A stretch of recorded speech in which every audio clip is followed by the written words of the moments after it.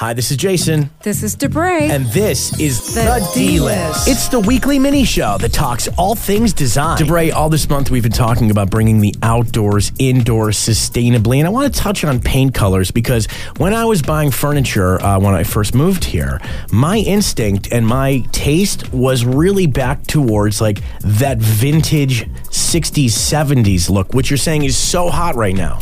Oh, it is very hot. That's what you want to do. You want to bring in the earth tones, which are the greens and the terracottas and the golds and the browns. I can't believe that. I just remember being a young kid and being appalled with the greens and the golds, but they are as hot as it gets right now. Well, yeah, it's the color of the year for 2022. What is it? What is? Green. Green is? Green is the color of plants and sofas and chairs and rugs. You're going to see green everywhere. So you're saying not just bringing outdoor materials in, but also the outdoor colors? Yes, definitely. Bringing in the outdoor colors as well. That is this week's D-List. If you want more details, Debray, tell them. Hi, I'm Debray Little from Debray Little Interiors, and I have been beautifying Valley Interiors since 2007. Find more information about me at DebrayLittleInteriors.com.